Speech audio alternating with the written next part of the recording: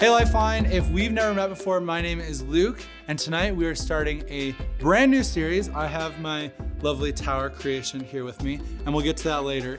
But to start our time tonight, I'm curious, are any of you gamers? Like, would you consider yourself a video gamer on the old console or the PC?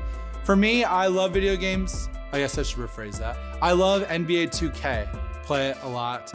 But growing up, there were two video games I loved. One was The Sims, where you kind of created a alternate reality in your computer, and you got to rename yourself and build a cool house and go to work. It was more fun than I describe, okay? Another game we played was called Zoo Tycoon, which you were essentially the builder and the owner and the operator of a zoo. You could call and get penguins delivered if you had the money. You could build an exhibit where there's a giraffe and you accidentally put a lion in the cage and the lion kills the giraffe and it's very sad. But Zoo Tycoon is fun. And my favorite thing about these games is that you could look up cheat codes for them. Like for The Sims, you could press these buttons on the keyboard and then this like little typing screen comes up. And then you could write the word rosebud, and then boom, you instantly got $1,000. And so me and my friends, rosebud, enter, rosebud, enter, rosebud, enter. Money, money, money, money, money, like constantly.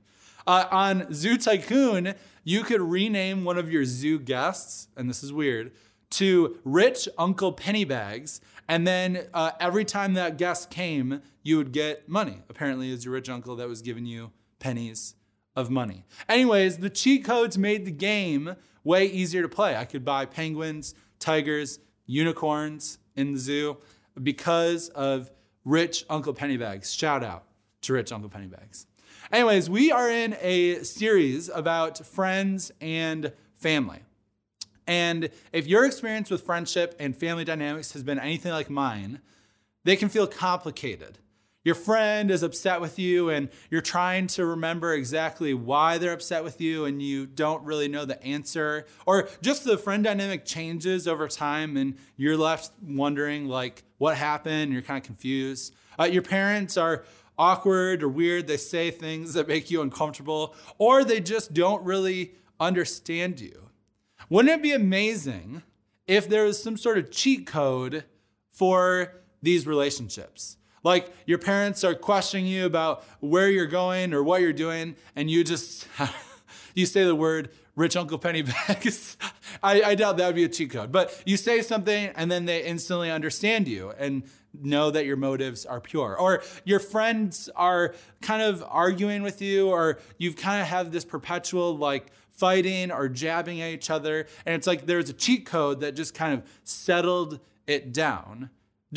The world would be a better place if we had a cheat code for these kinds of relationships. Well, I'm here tonight to tell you that I think we do. Now, when it comes to this cheat code about friends and family dynamics, it doesn't fix all problems automatically because every relationship involves two people. But I will say that living into this cheat code and living by this principle will significantly increase the chances of you having healthy relationships. So maybe you're asking, what is the cheat code to healthy relationships with friends and family members and anyone else in my life? It's trust.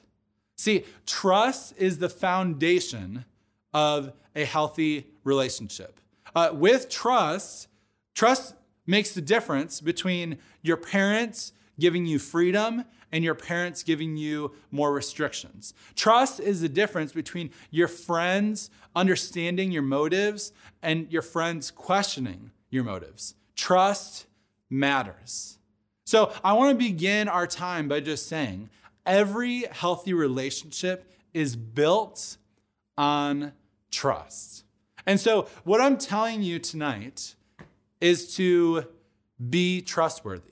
Like if you want your relationships to be healthy, if you want, at least as far as it depends on you, to know that you're doing what you can to make healthy relationships, then be trustworthy. Be trustworthy. Be trustworthy. Let's pray. No, that's not all that I want to say, because we all know this. We know that trust is important in relationships. We often have a problem identifying where trust is built and where trust is broken. And I believe that you have habits in your life that might be breaking trust of your friends. Or I believe that there's an opportunity for you to build habits into your life that allow you to build trust with your friends and with your parents. And so for the rest of our time together, I want to point out 2 habits that build trust and 2 habits that break trust. And my hope is that as I journey through the scriptures, you will be confronted with, okay, where am I in that habit? Or what does my life look like to add that good trust building habit?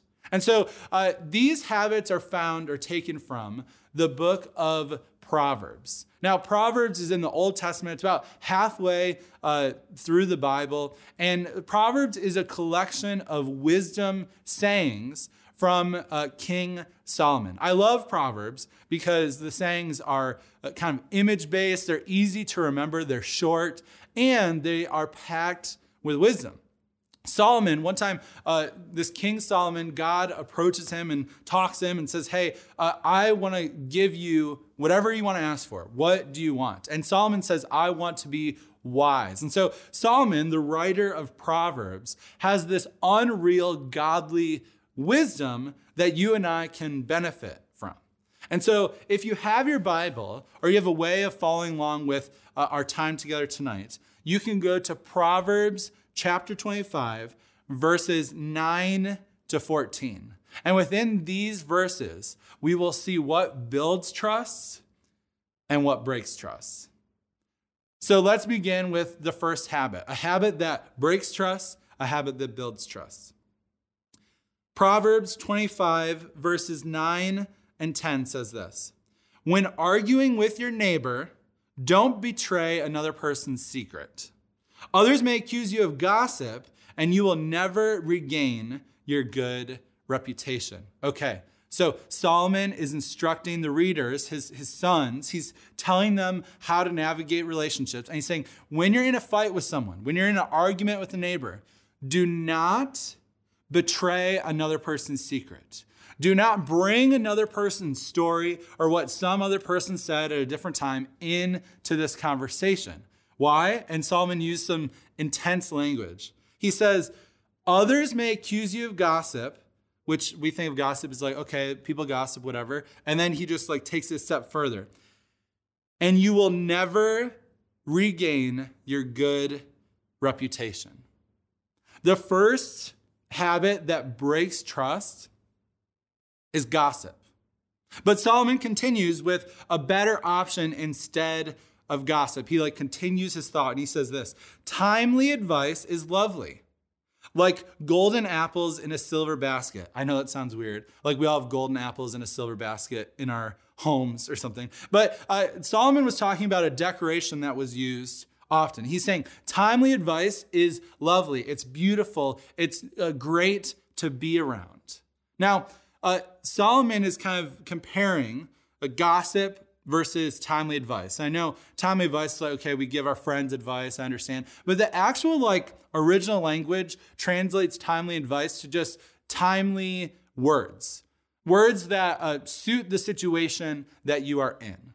And so it's almost like Solomon is saying, do not gossip. Don't bring another person's story from back then into your conversation now, but stay in the conversation you're in.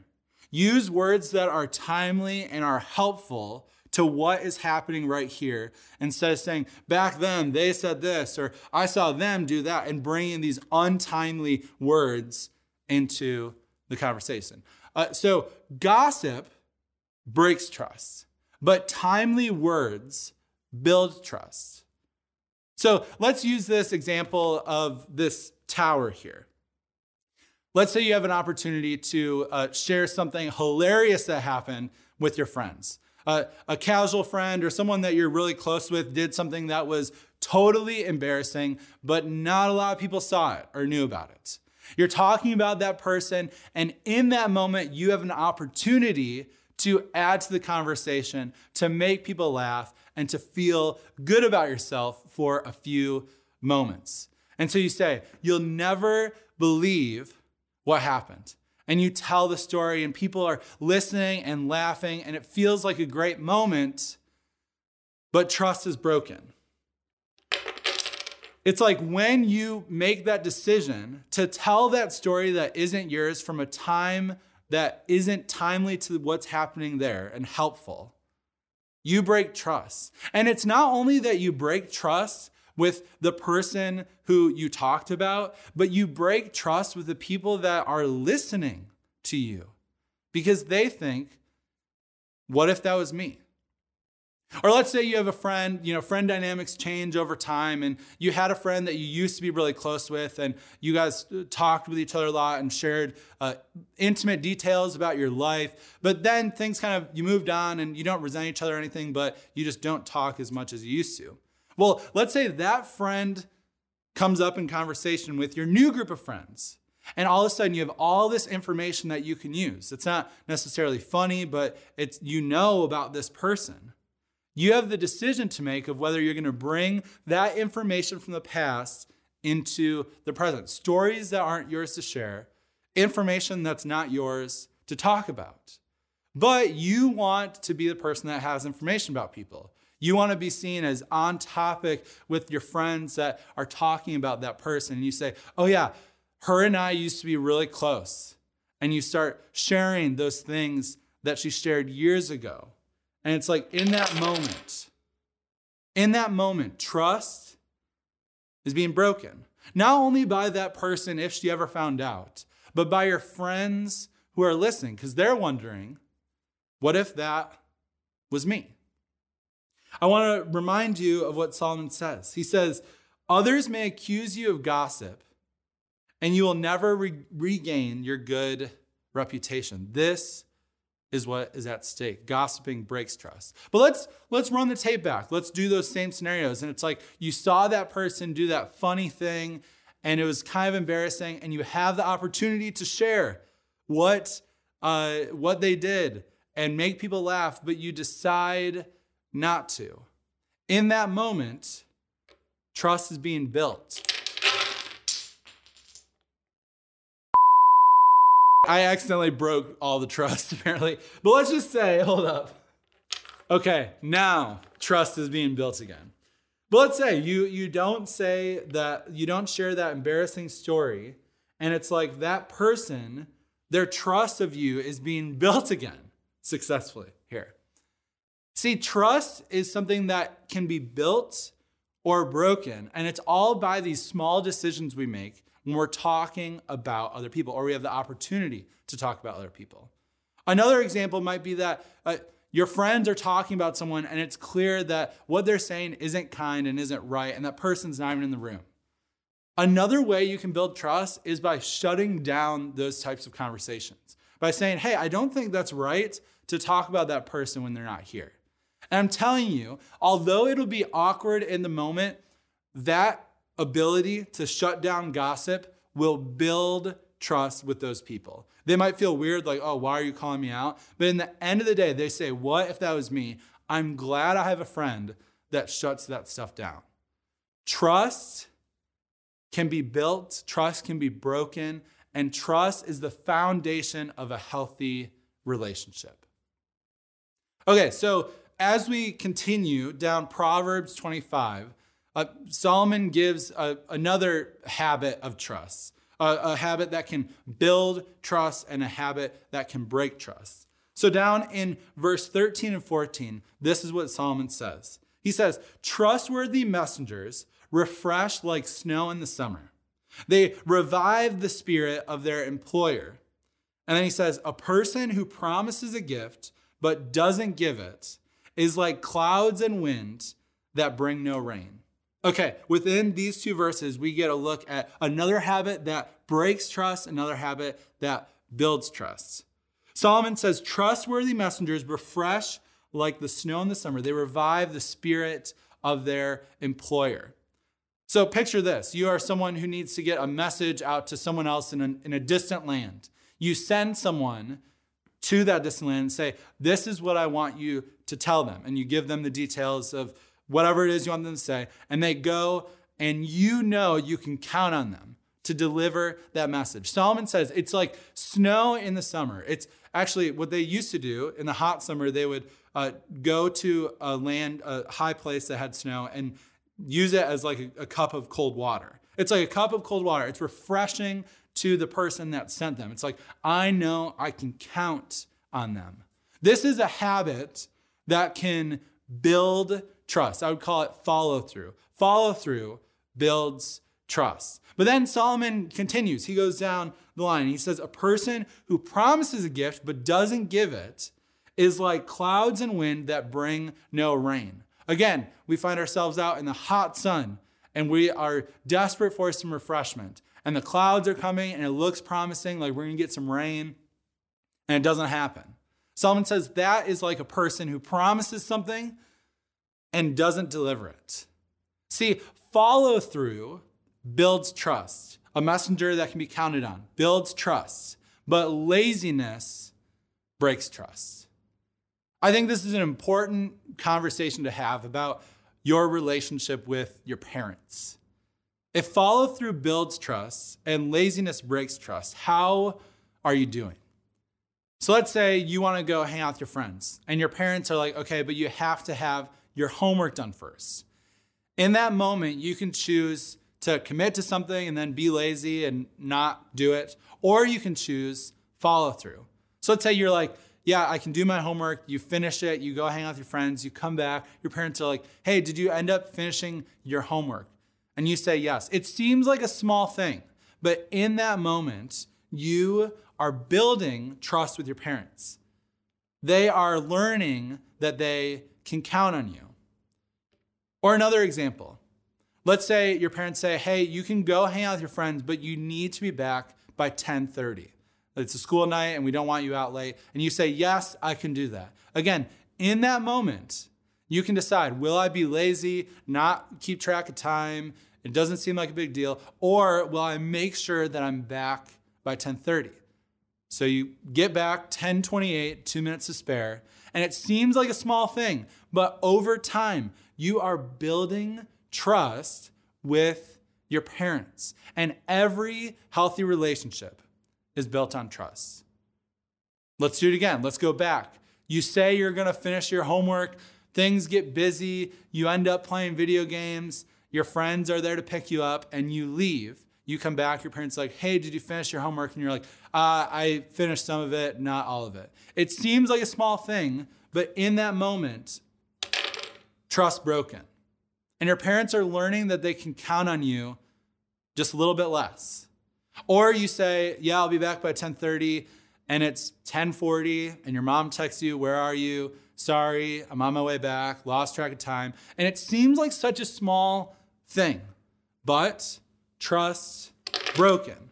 See, trust is something that can be broken and can be built with these small decisions. So I guess what I've been trying to do here with this image and with kind of talking about Solomon's wise words is to show you that the little moments matter. The little decision to gossip about your friend breaks trust. The little decision to shut down gossip in the moment builds trust. The little decision to do your homework or clean your room when you said you're going to builds trust. The little decision to come home just a few minutes after you said you were breaks trust. This matters because every healthy relationship is built on trust. And so I got to ask you, what are you doing right now, habit-wise, that might be breaking trust in other people? And what could you start doing that might build trust? This is the path that God has for us. He desires that we have healthy relationships, and you and I are invited to do our part by making sure that we are trustworthy. Let's pray. God, we thank you for the moments that we share as a Lifeline family. And God, building trust can be difficult because it's often hard to know those small moments where trust can be built. It's hard to figure out just how much they matter. So God, give us the eyes to see when trust is being broken. Give us the ability to change our ways and to follow your lead on walking in wisdom in our friendships and our family relationships. God, we commit these things to you. In Jesus' name we pray. Amen.